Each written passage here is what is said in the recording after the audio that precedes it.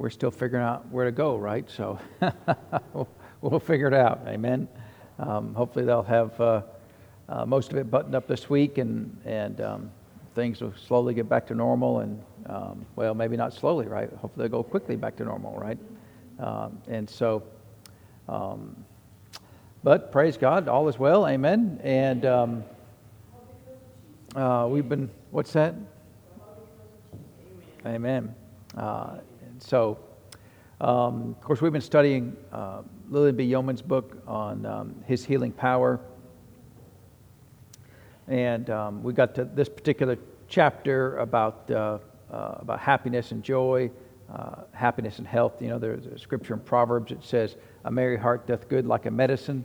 And, you know, your attitude in this life has got a lot to do with how well you feel. Amen.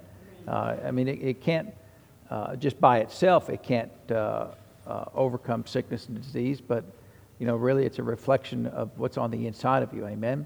But even the natural, it does go a long ways. You know, plenty of doctors and studies have shown that two patients with the same exact illness or ailment, one will oftentimes recover more quickly if they have a good attitude, right?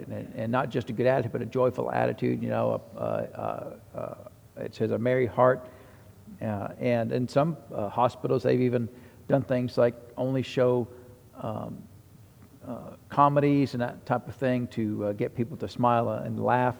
And of course, maybe they know, maybe they don't know that this particular verse exists in the Bible, right? But so it's to our advantage, really. It's to our advantage to control our thought life, control our emotions, so that we can express what's on the inside of us. Amen.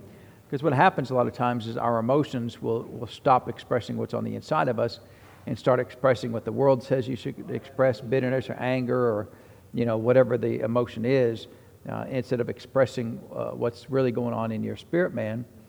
And so it's to our advantage to learn how to live that way. Amen. So I wanted to, let's turn over to Galatians chapter 5. So we've talked about the joy of the Lord, and of course we read the scripture there in Nehemiah. Says that the joy of the Lord is your strength. And is that a true statement? Well, it is, right? So that's what the Word of God says. So what we want to do is to figure out, well, how do we become joyful, right? And Galatians really is where we're going to start in that. In all of these things, the thing that we need to remember is all of these things are our choice. Amen. We are not joyful or unhappy based upon what we observe around us. At least that's not how the Christian should operate. That's how the world operates. That when they look around, all is well, then they are happy. And if some things are not well, depending on what the list is, then they are unhappy. And that's not really how we should live as Christians. We look around us, we see the exact same things that the world sees, but faith says all is well, because faith says whatever the circumstance, God has the answer. And that's not just a kind of a patronizing type of statement. It's a statement of truth. Amen. Will the Lord deliver us out of all afflictions? He will. His word says He will. So we can look at a circumstance and it may look bad, you know, and the report may be bad. The doctor may come in and say terrible things, you know, that because doctors will tend to give you the worst case scenario. You know, 95% of the people that have this die. Well, that means 5% of them live, right? And so I always tend to be part of the 5%. Amen.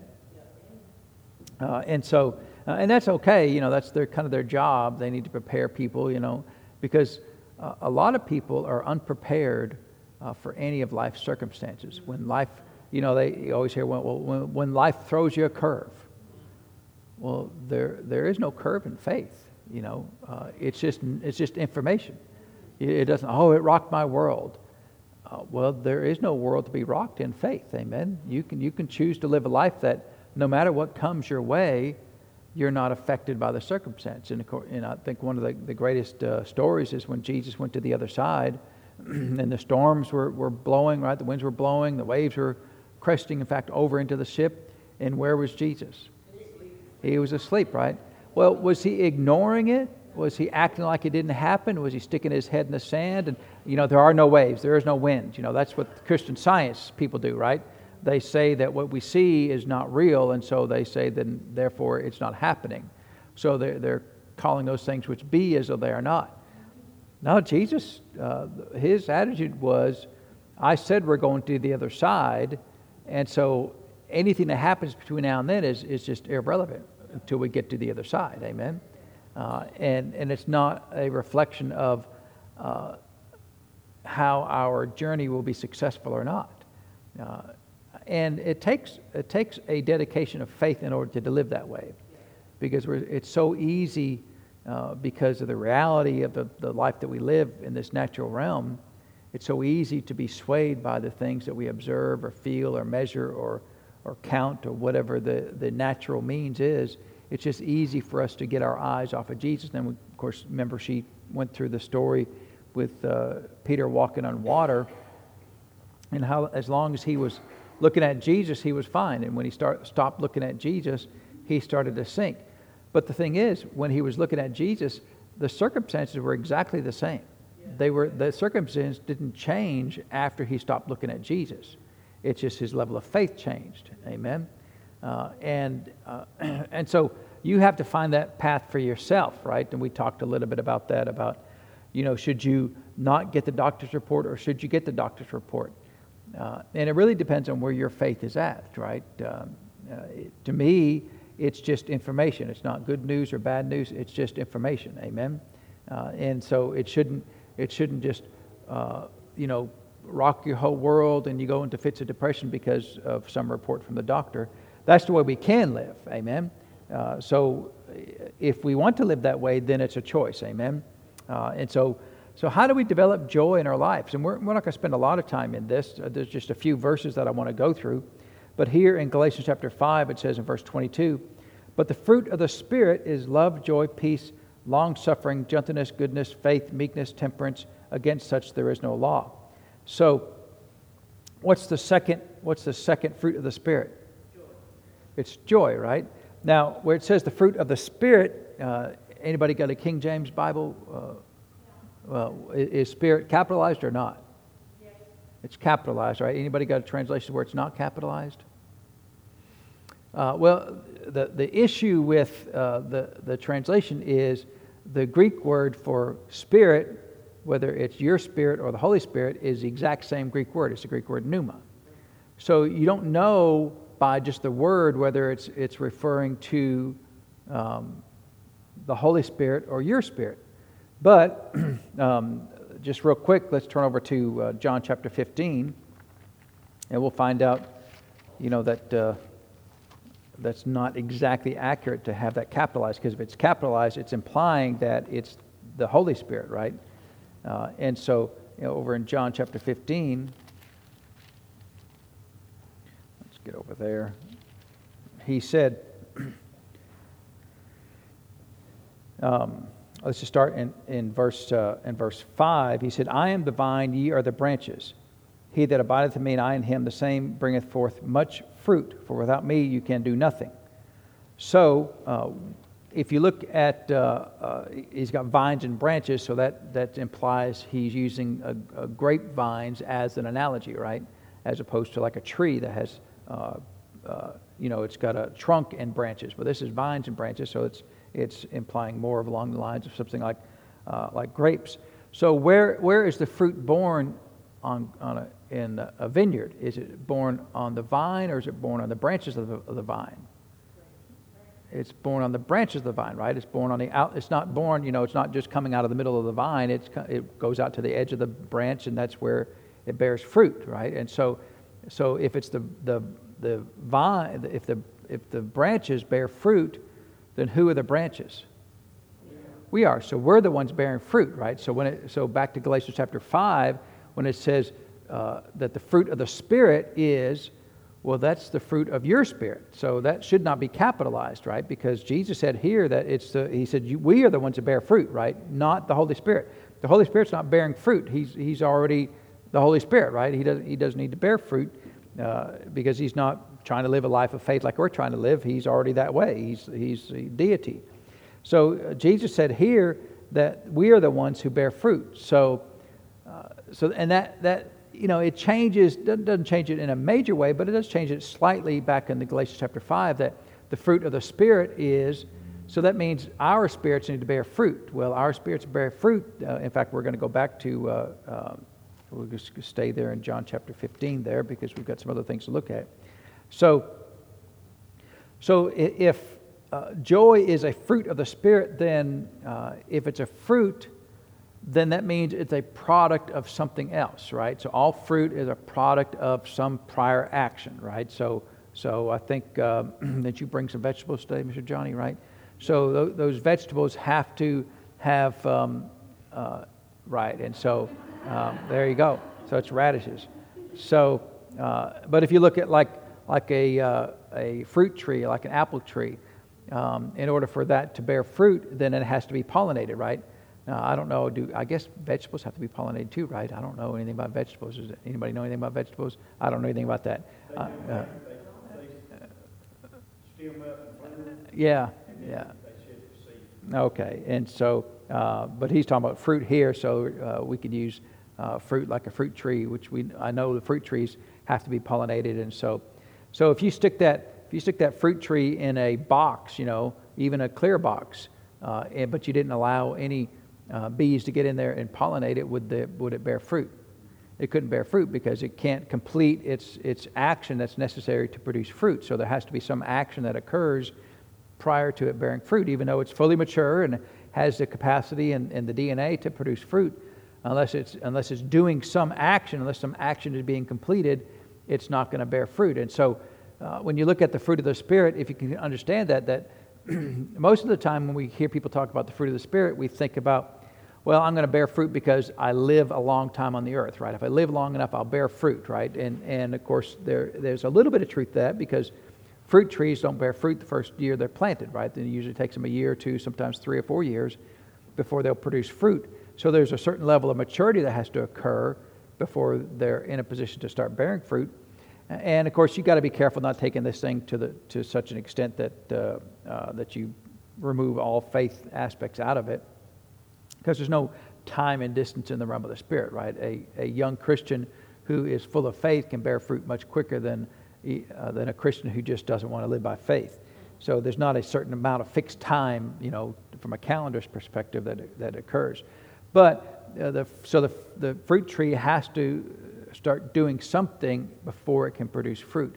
So it's not something that you just choose to do directly, right? So if you want to have apples, you don't go and put an apple tree in a box. You have to make sure that it has the ability to complete whatever actions it needs to produce fruit, which means it has to be pollinated, which is, if everything else is the same, it still has to have that action before it can produce fruit. So I feel like I'm belaboring that a little bit. My point is, if we want to produce joy, we don't just start with joy. We got to back up. What do I need to do to produce joy? And so that's why we're here in John chapter 15. So I want to start back up in verse 1. Jesus said, I am the true vine, and my Father is the husbandman, or the gardener. Every branch in me that beareth not fruit, he taketh away, and every branch that beareth fruit, he purgeth or prunes it, that it may bring forth more fruit. So one of the things necessary in order to produce fruit is you have to allow yourself to be pruned by the Lord. Amen. What's the process of pruning? Anybody done any pruning before? All you green thumb people, have done pruning before, right? And so what do? You go out, and if it's a tree, you're typically looking for a branch that maybe is too long, grown too fast, or whatever. I don't know why you pick a particular branch, right? Because me, I just lop it off. Well, why'd you pick that one? I don't know, because it wasn't that one, right? But why do you pick one branch over another? I don't know. I mean, I'm sure there's a reason, right?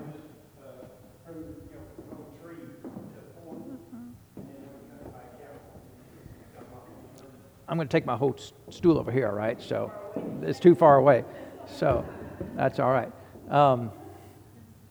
But, people that know what they're doing, if you've done it long, you kind of know, right? I'm going to do this one, that one, And you know how far to prune it back, right? So you don't take it all the way to the trunk because then you'd kill the branch, right? And Some things you do, like grapes and stuff. Yeah. You take them all the way back to the stem. You take them all the way back to the stem.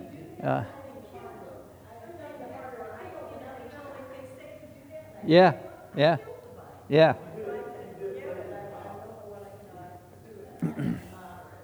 Yeah, see, so I have no idea, right?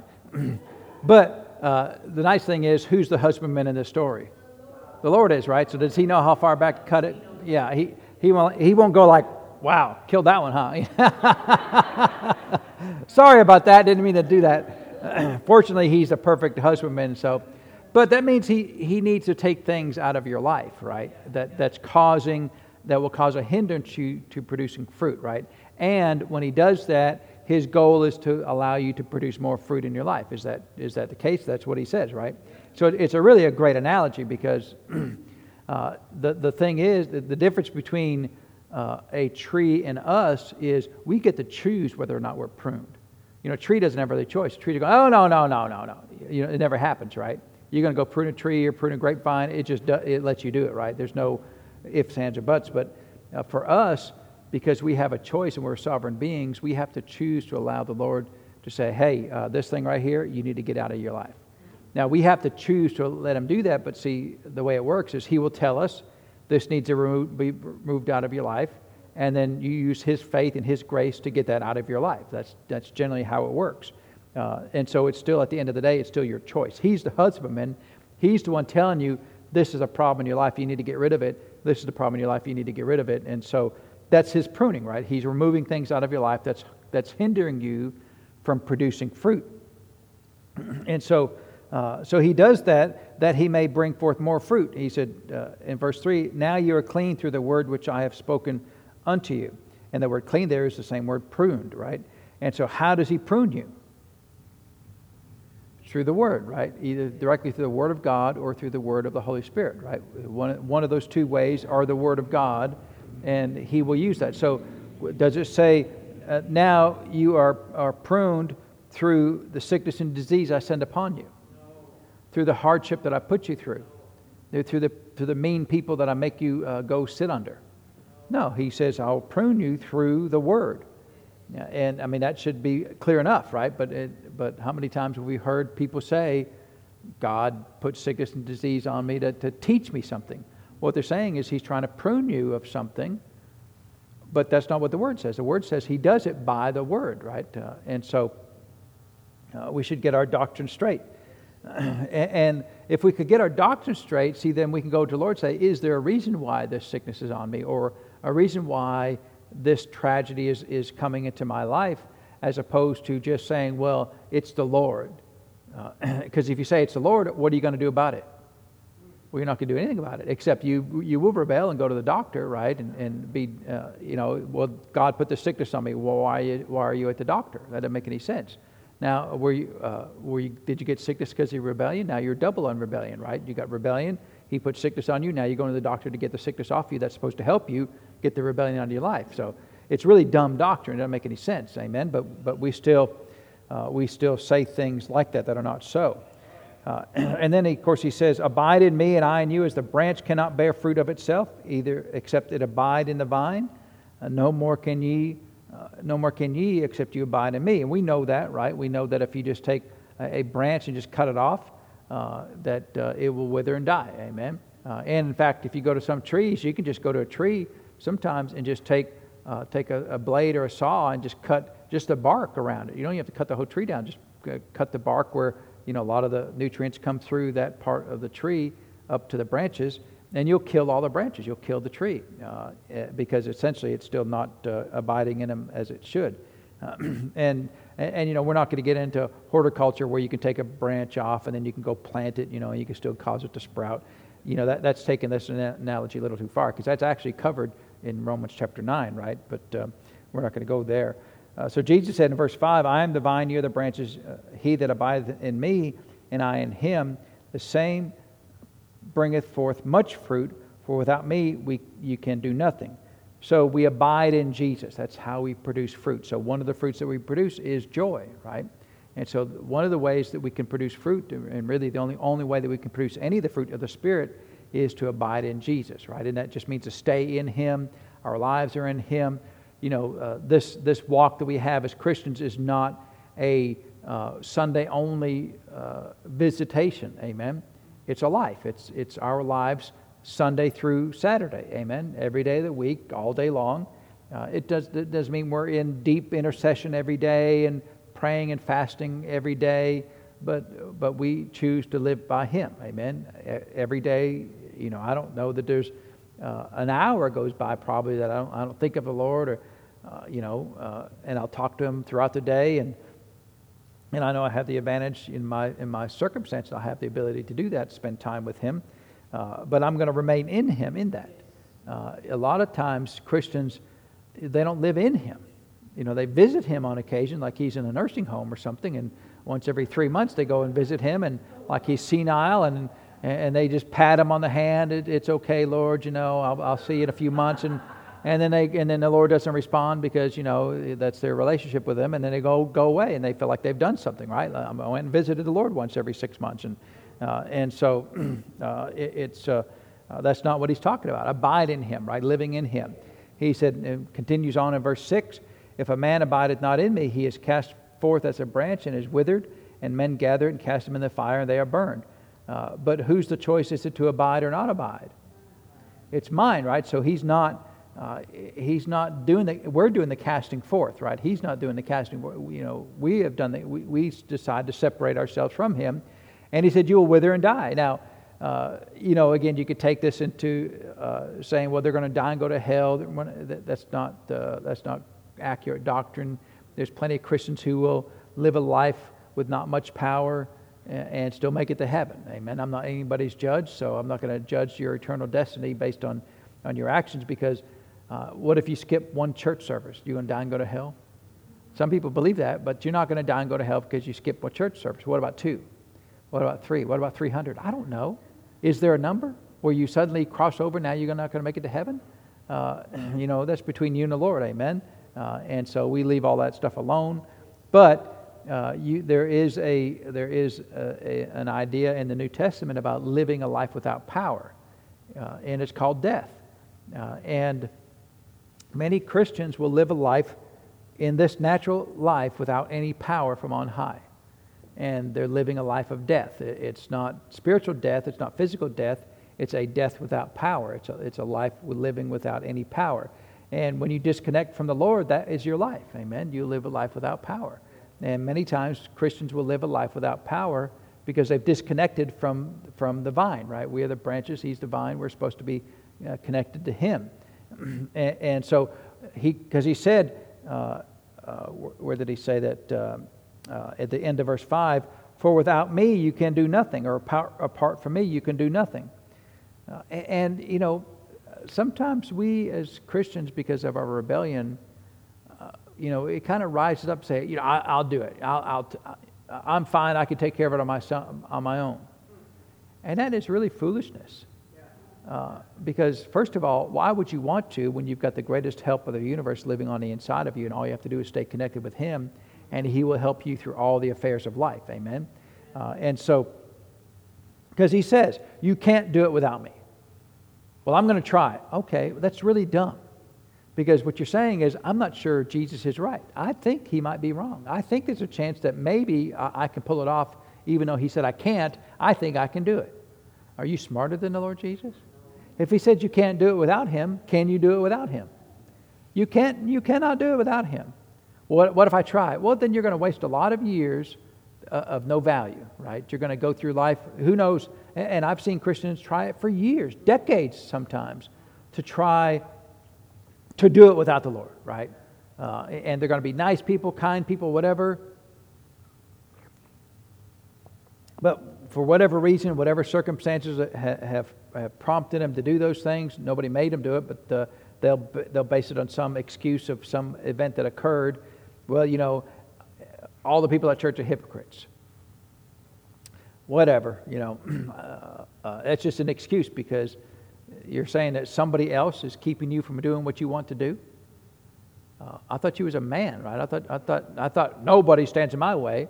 You just let some little busybody lady keep you out of church, right? Well, Sister Doodad, she gossips about everybody. So, I mean, you're going to let this little lady keep you from following the plan of God? But people make excuses like that all the time, right? Or they'll make stuff up, right? I had one person say, I'm not going to that church because Pastor Chip smokes, sometimes you make it up, right? You know how many times I've smoked in my life? I've never literally even taken a drag. Not a single cigarette has ever, I've never even one time, right? Because I remember watching my everybody in my family smoked like sailors, and I would be fascinated watching my dad smoke, and I'd watch all the smoke come off the cigarette, and I always watched how the smoke, it's like, how does it all of a sudden do this and start turning and do all these things, but I noticed that his fingers were always yellow, right? Because tar, right? Tar gets on there, and it's disgusting, right? And then it smells bad, and then it'll kill you. And so why?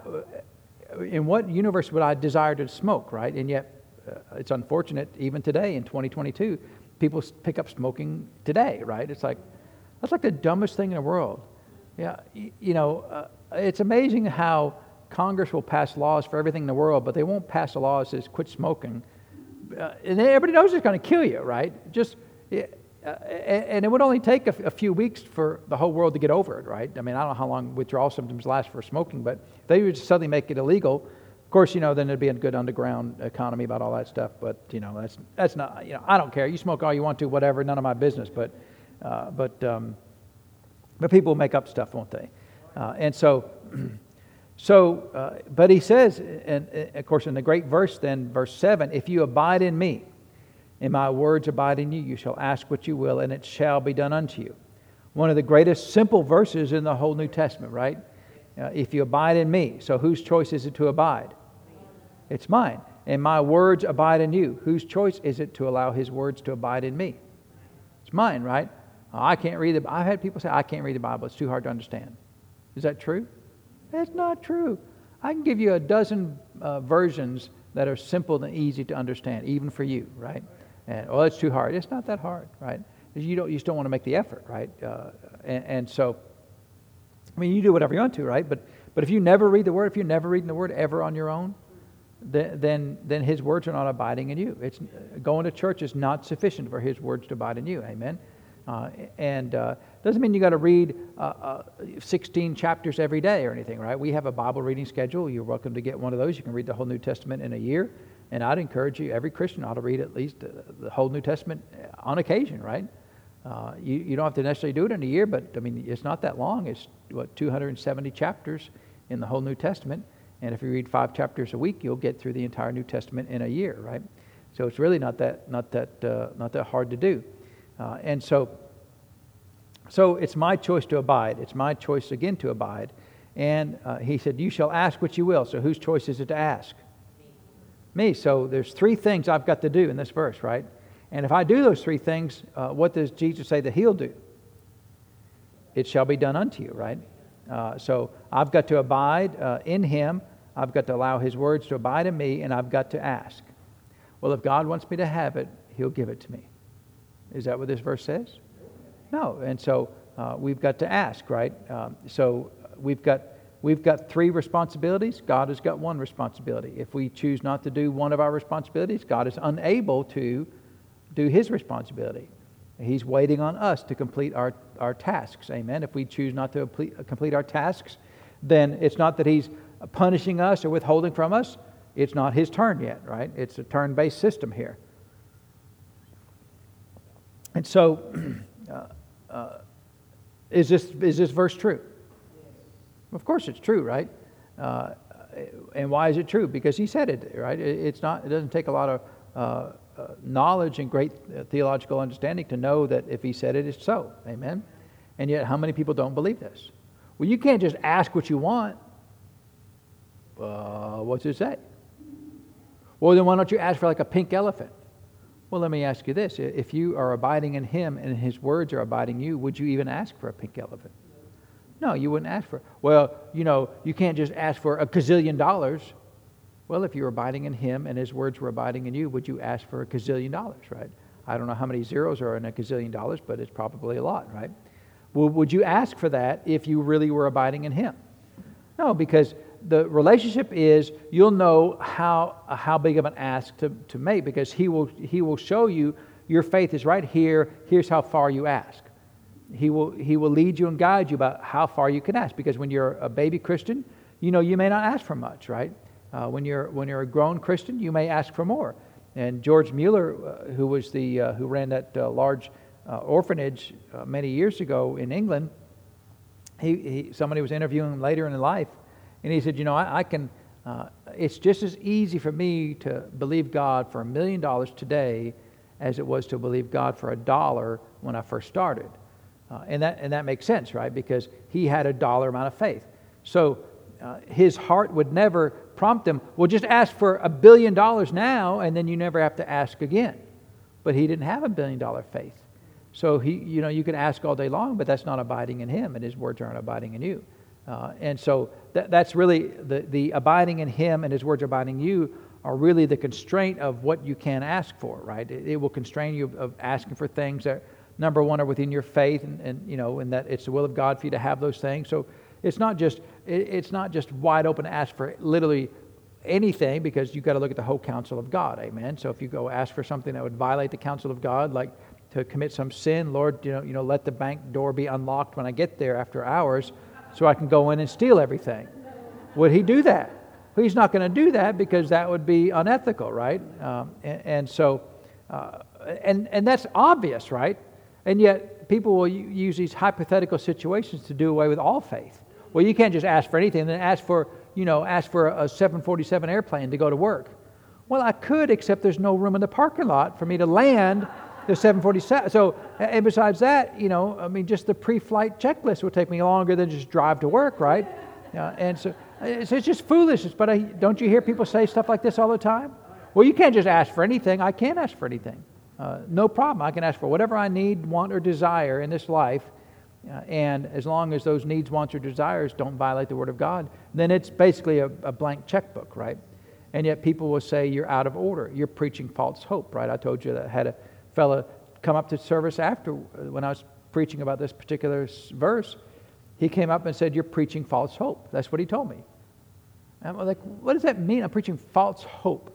So you're telling me that here's what the Word of God says, but this isn't true, but I'm going to tell you like it is true. I'm going to act like it is true.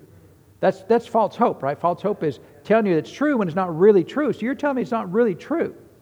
And so he's thinking that I'm preaching false hope, and of course I'm thinking he's an idiot, and so, but only one of us was correct, and it wasn't him. And so I'm not preaching false hope. I'm preaching what the Word of God says. Amen. And so is that a true verse? That's a true verse, right? And see, here's why this is important. Here's why it's important for you to do all of verse 7, to not only abide in Him and not only have His words abide in you, but to also ask. Amen? Because He says in verse 8, herein is my Father glorified, that you bear much fruit. So shall you be my disciples. So what fruit is He talking about? He said, the fruit here in the context of this is the result of your getting your prayers answered, right? So you did the work of abiding in Him and His words abiding in you, and then you asked and you produced the result, which is to get your prayers answered. That's in the context of all of this stuff. He's talking about having your prayers answered. And He says, when you do that, then what does the Lord get? What does the Father get? He gets glorified, right? Herein is my Father glorified, that you bear much fruit. And so shall you be my disciples. Now we know that 2 Corinthians 1:20 says that all the promises of God are in Him what? Yes. All the promises of God are in Him, yes, and in Him, amen, unto what? The glory of God, and what's the last two words? By us, right? So we, because all the promises of God are in Him, yes, and in Him, amen, so that means that if I see a promise and I ask you, is this promise for me? What's the answer? All the promises of God are in Him, yes. Well, why are they yes? Because of Him, because of what He did for you. So if you find a promise, and of course in this class we're talking about the promise of healing. Lord, is the promise of healing for me? The answer is yes. Well, why is it for me, Lord? Because of Him. And what does the Lord get if you receive healing? Unto the glory of what? God. By who? By us. So we produce glory for God by us receiving the promises of God. So He's glorified when we produce the fruit of answered prayer. Amen. And he continues on there in verse 9, as the Father hath loved me, so I have loved you. Continue ye in my love. If you abide in my commandments, ye shall abide in my love, even as I kept my Father's commandments and abide in His love. These things have I spoken unto you, that my joy might remain in you, and that what? Your joy might be full. So from verses 1 through 11, he really gives the recipe for how to live in joy. So, and the result of all of us is, at the end of the day, when we're believing God and receiving from the blessings from heaven, then our joy is full. In order to do that, we have to abide in Him. His words have to abide in us. We have to ask. We have to do our part. But when we start receiving the blessings from heaven, what does that cause our joy to do? It causes our joy to be full when we start receiving the blessings of heaven, right? And he said, I spoke these things to you that my joy remain in you, and that your joy might be full. So wouldn't it be nice to have fullness of joy all the time? Well, the way you get the fullness of joy is to follow the prescription from verses 1 through 10, and it boils it down to stay in Jesus, ask what you want, get your prayers answered. And the fruit of that lifestyle then is a fullness of joy. And so joy is a fruit, right? It's a fruit of, I'm going to abide in Him, His words are going to abide in me, and I'm going to ask for whatever I want to, and whatever I need, whatever I desire, and I'm going to get it, and that'll produce joy in my life. And so some people say, well, you don't need things to have joy. Well, not according to the Word of God. According to the Word of God, you have to have your prayers answered in order to receive joy. Now, you can have the emotion of happiness, but the emotion of happiness and joy are not the same thing, right? Happiness is just an emotion. You can be happy, you can be sad. It's just an emotion that you can choose to turn on and turn off. Well, you can't just choose to be happy. You can choose to be happy anytime you want to. Amen. It's not the same exact thing as joy, although they look similar. But joy is really, we talked about the definition of joy. It's an outward expression of an inward hope. So joy comes from the inside. It's a fruit of the Spirit, right? So it's a spiritual thing. It's a spiritual force, not an emotion. But the thing about the Spirit is the things of the Spirit can affect your emotions. Amen. So it may come out as happiness. Amen. And we have all seen people, though, they appear to be happy, right? But they're not really happy. So can we fake the emotion of happiness? Sure, we can fake the emotion of happiness, but it's not real. It's not a product of what's from the inside of you. It's just you're projecting this emotion, and it's not real. And I know a lot of people personally that have the appearance of happiness, but I know they're not happy. And it breaks my heart because that's a hard thing to overcome. Once you start faking things, it's hard to be real. It's hard to live a lifestyle that's honest and real, because you spend so much energy of having the appearance of producing these emotions to display to people a lifestyle that you want them to think that you're having, when you're not having it. And you spend all that energy, and it's really a lie, and it's really hypocrisy, and it's not to be so hard on people, but if you spend so much of your life trying to fake these things, then it's really hard for the Lord, because you're not an honest person with the Lord, right? You're not being honest with yourself. You're not being honest with the Lord. You're producing, manufacturing these emotions and lifestyles, and so you're not really living an honest life. Whatever you see on the outside is not really what's on the inside. Whereas if you're living in joy, then what you see on the outside is a reflection of what's on the inside. Amen. And living joy in this way is an honest lifestyle that it comes from the inside. Amen. And so that's what we want to do. We want to live a life of joy, and the life of joy that we can live is prescribed here in John chapter 15. And again, all of that is to go back to that a merry heart doth good like a medicine. So just having the joy of the Lord, you may be able to overcome a lot of sickness and disease without ever having to use the name of Jesus. And that's fine, right, to use the name of Jesus. We're not saying you shouldn't. But you can overcome a lot of things because of the joy of the Lord is your strength, and a merry heart doth good like a medicine. You can have a lot of side benefits from living a life of joy and you may not have to expend faith in other areas. Amen. And there's a lot of things that I know just for us as a ministry.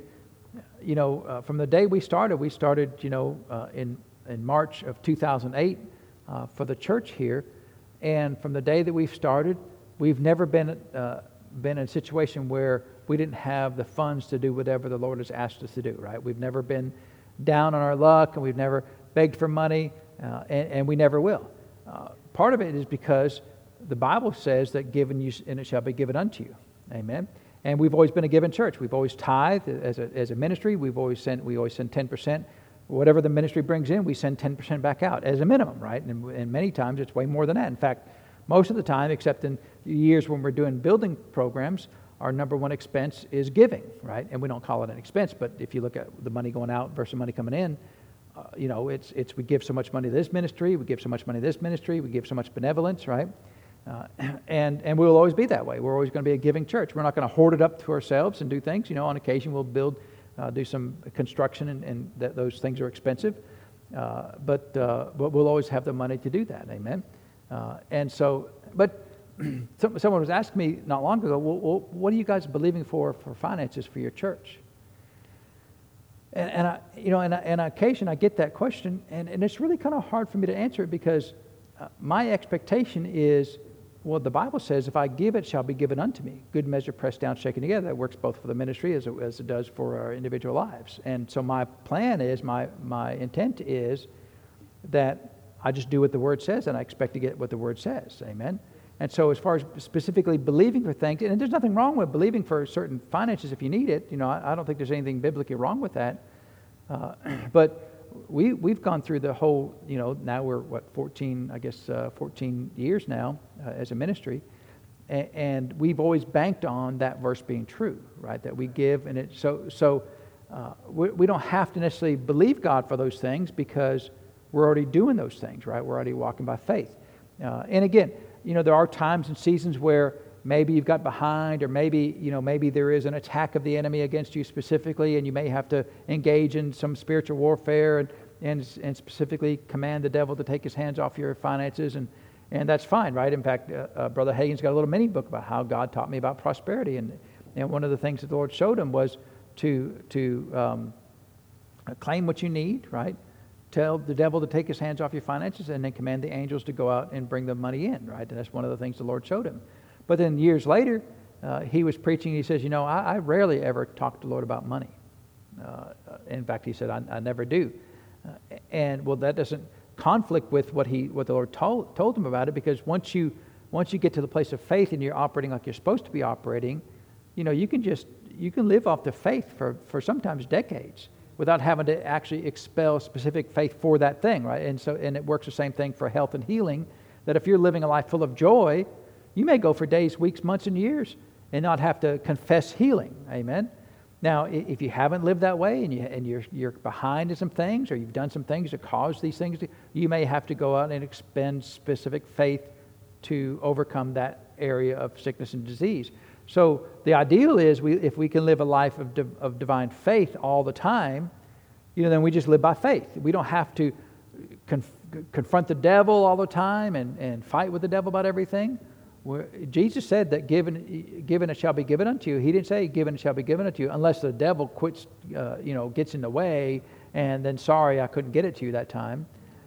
So there is a life of faith that's really, it's just like with an airplane, you've got to take off, and takeoff and landings are 99% of all aircraft fatalities occur at takeoff and landing, right? Because that's the most dangerous time.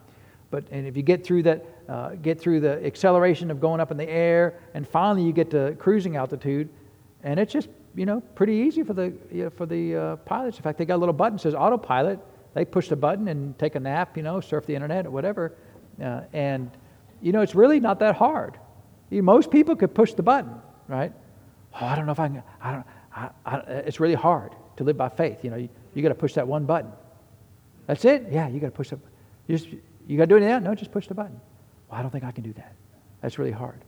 But that's a good place to get to, right? And that doesn't mean you are expending faith because you're living it, right? Everything you're doing is living that. You're doing with the Word. You're abiding in Him. His words are abiding in you, and you're just asking whatever you need, right?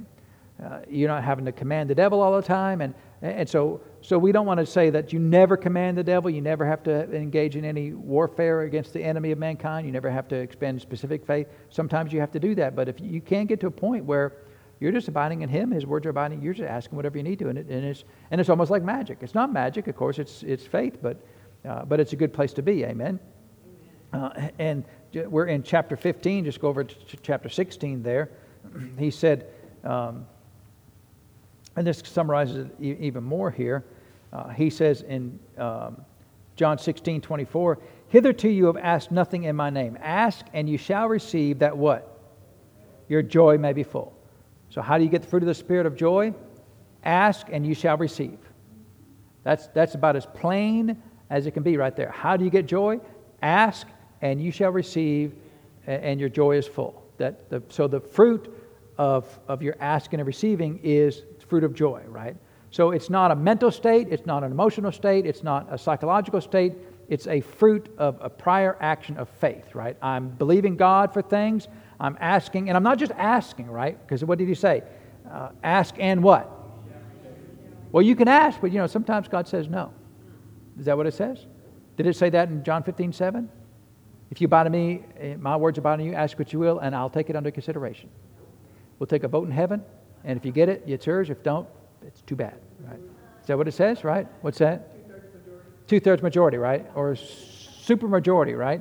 And so, no, there's no God is the super majority, right? You ask and it's done.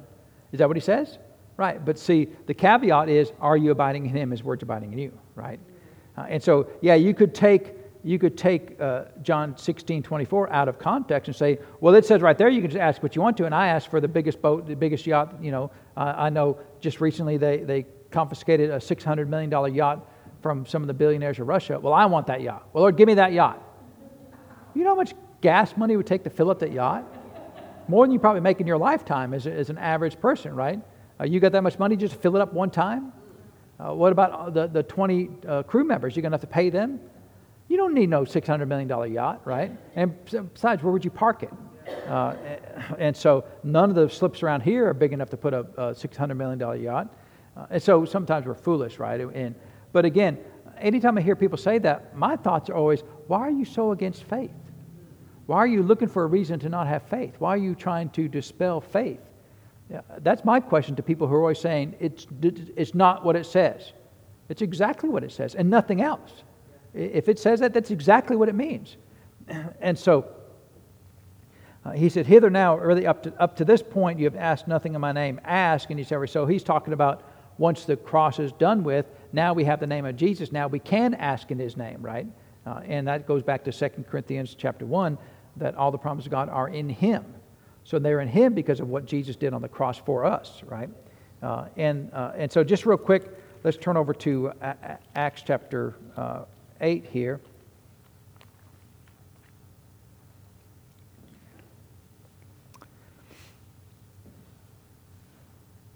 So here in Acts chapter 8, I'm in Acts chapter 9 there. Not going to get us where we need to be. Acts chapter 8 here, this is the story with Philip the evangelist. Of course, at this point, he's just Philip the deacon. But let's read in verse 5. It says, Then Philip went down to the city of Samaria and preached Christ unto them. And the people with one accord gave heed unto those things which Philip spake, hearing and seeing the miracles which he did. For unclean spirits crying with a loud voice came out of many that were possessed with them, and many taken with palsies, and that were lame were healed, and there was great joy in that city. So Philip did what he's supposed to do, which is to believe God for answered prayer to get these things. Lord, I'm going to go in, I'm going to do what you tell me to do, and I'm expecting to see miracles. And what is the result of receiving from the Lord? Joy, right? And so, anytime we receive from the Lord, there's joy. Amen. And so, if you look at the group of people in the church that are so against anything related to the prosperity message, and there are people who are just rabid against it, right? And what else is true about them? They're the unhappiest people you've ever met, right? Why are they so unhappy? Because they're not receiving anything from the Lord. And the only way that you get true joy is to receive from. Didn't these people receive from heaven? They received miracles and signs and wonders from Philip, the deacon. And because of that, they had joy. So you can cause joy to rise up in other people because you're getting blessing from heaven for them. Amen. But it's still the fruit of Philip's spirit, right?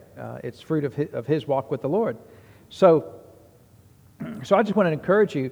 If you're feeling kind of down and out, you're feeling a little under the weather, just emotionally, abide in Him. Let His words abide in you, and then start asking, right?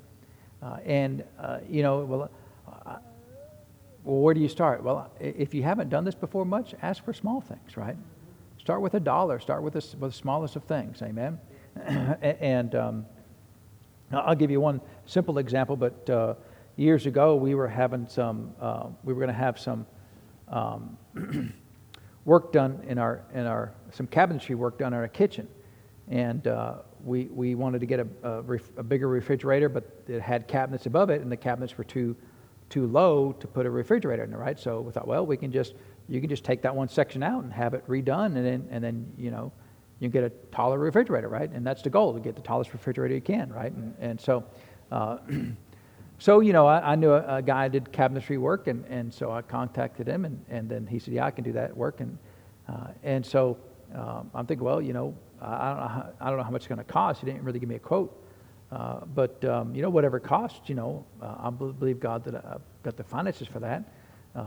And so, I wasn't really thinking about I believe God for that. I'm thinking, well, I'm making money. I can just pay for it. And so there wasn't any faith about it. It was just, I've got the money to do it. I'll just do it. And after I dropped it off, the Lord just kind of encouraged me. He said, why don't you believe me for that, for the finances for that?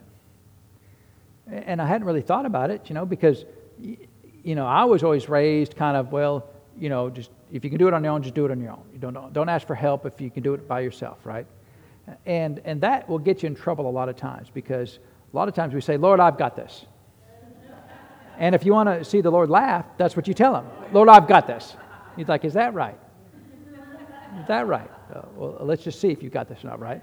And that's one good way to get the Lord laughing, right? Because it says in the Bible that He who sits in heaven laughs. Well, why is He laughing? Because we're all saying, Lord, I've got this. And He's like, hey, come here, look. He said He's got this. Let's watch. You don't want to?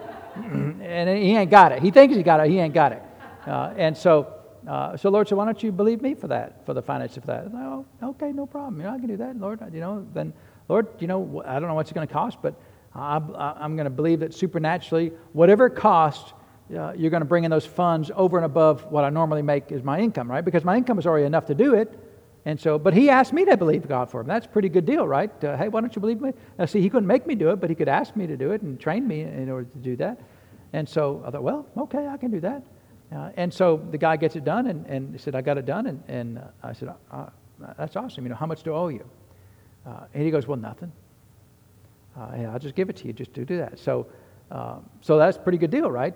Now, if I hadn't believed God for that, I would have had to come up with the money out of my own pocket, right? Well, now I'm going to believe God that He got blessed because He gave that to me. I didn't go like, well, I'm a Christian, and you're supposed to do this for free, and the Lord, don't you? You're supposed to give, and I don't hint around like that. People hint around like that.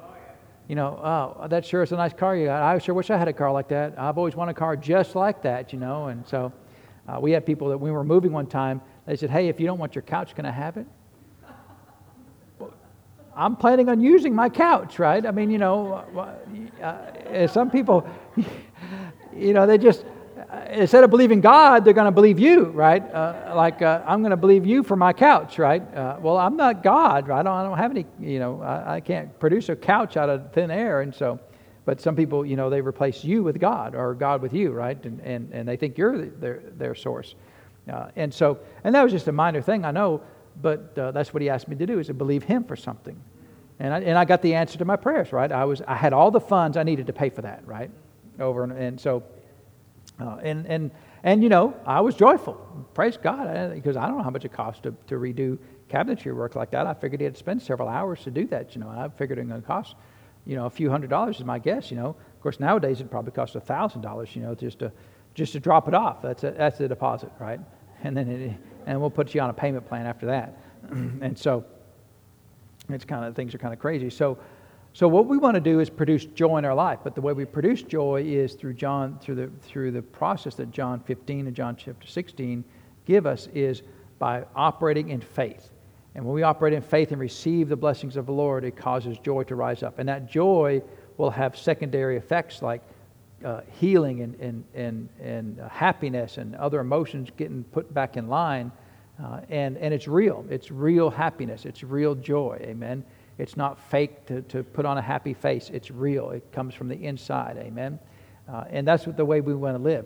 And it'll cause strength. The joy of the Lord is your strength. It'll cause healing, right? A merry heart doth good like a medicine. It has all these, when the Lord writes a prescription, it says, and these are all the potential side effects. You get joy, and the side effect could be happiness. It could be strength, right? It could be healing, right? Those are good side effects, right? You get the world's medication, and it could cause a sixth toe to grow out, or hair on your upper lip, or whatever these terrible things are. But the Lord's, you walk in joy, and you get all these other side benefits that you haven't even believed God for, and it's a good deal, amen. I think those are good things, and so that's the end of the chapter. And if you guys want to, we can answer our 3 questions, and then we can go, right? There's only 3 questions in this chapter, and all that stuff we just talked about the joy, that wasn't in our book there. That's just that's all free, right? We won't even charge you for that at all, right? And these questions are they're not very hard to do, right? So question number 1 says, joy is a very effective what? Tonic, right? That's what she says, right? And in other words, it produces good results in you if you take it. And it does, right? We saw the benefits of having joy in your life. Question number 2 is, being joyful depends on what's going on in our life. Is this true or false? False. It's she said it's a commandment, but it's really a fruit, right? It's a product of your living of life of faith. And then this is the definition that we used in this chapter. Joy is an outward expression of what? An inward hope, right? You had to get that from the class, right? That wasn't in a book. It's an outward expression of an inward hope. And so, can we choose to live in joy? That's the nice thing about all the promises of God. We can, anytime we want to, we can choose to live this way. Amen. We don't. Well, that's just for them and not for me. That's for all of us if we choose to live that way. Amen. And so, praise God.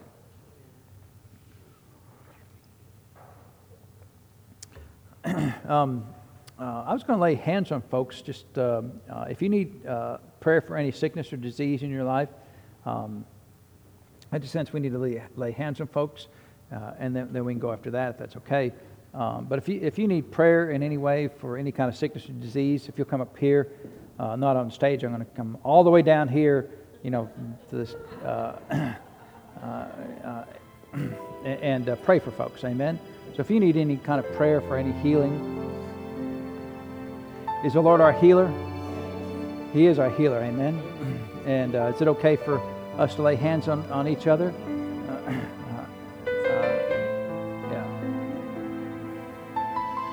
Yeah, have a seat there, Miss Sue.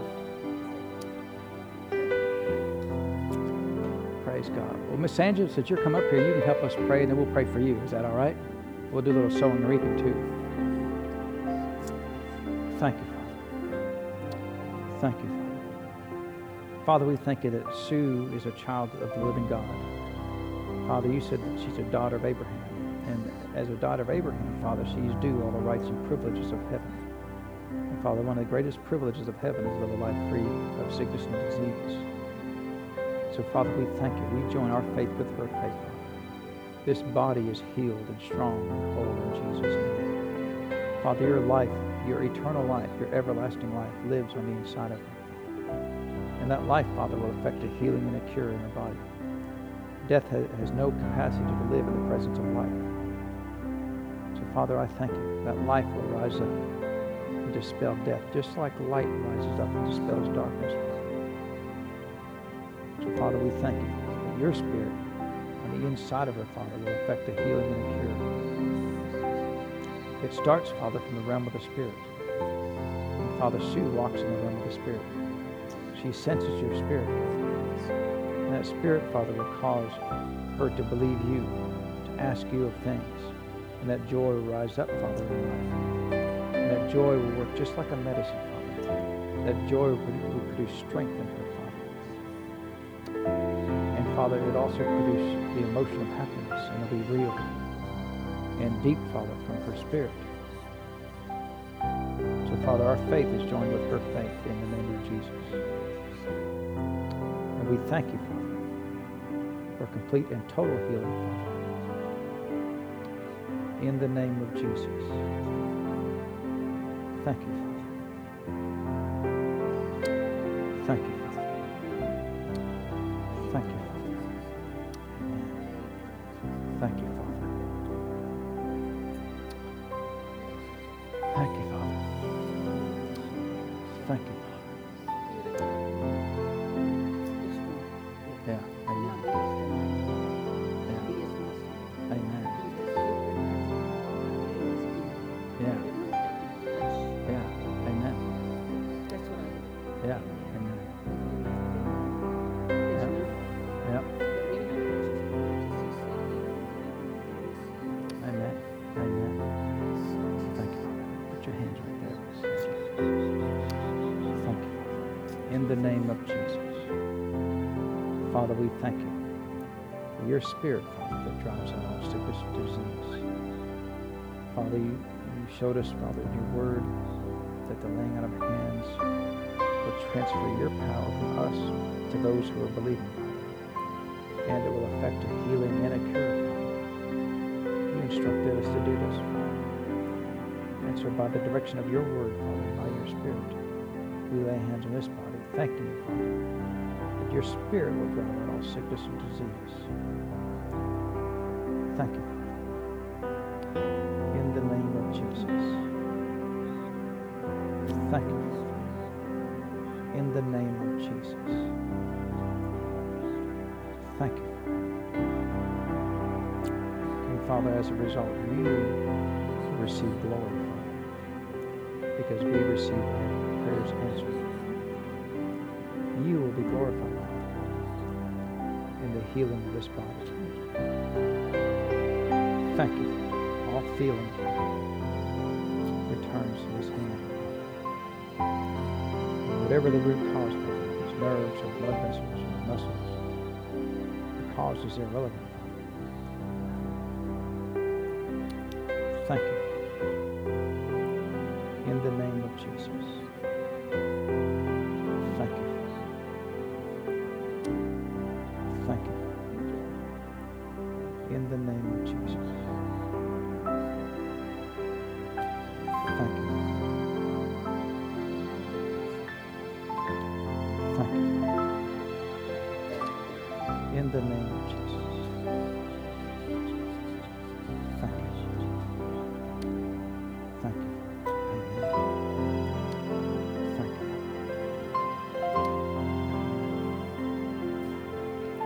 Well, is the Lord good? He's good all the time. Amen. Go back up on our perch here, right? So, all right. Is the Lord, he's faithful to do what he says he would do. Amen. And so let's get ready to receive this afternoon's offering. And hopefully we'll see some more changes each and every week. And I'm hoping within this week, and there may be a few little things to finish after this week, but we'll have our regular chairs back in here and kind of back to normal. So it'll be nice, though. Amen. And I know there's a lot of reverb right now, but we'll get some carpet up on the stage, and that'll quiet things down. We'll get the chairs in here that'll quiet things down. It's actually not bad at all, but yeah. Yeah. Well, we're kind of like an amphitheater, right? Because we're kind of shaped in that direction. Amen. So, all right, we'll come ahead, Mr. Jared, and we'll receive the offering. And looks like, was it 3 weeks we'll have our first church meal back here since we started renovation. And then 2 weeks from this week, we'll have our prayer service on Friday night. And looking forward to things getting settled back down. Amen. But it's coming along pretty good. Amen. So once we quit arguing about what kind of baseboards we're going to have, we'll figure out what to do, right? So, yeah. It turned out really good, right? And so, all right. Well, you be blessed, and we'll see you next Sunday, right?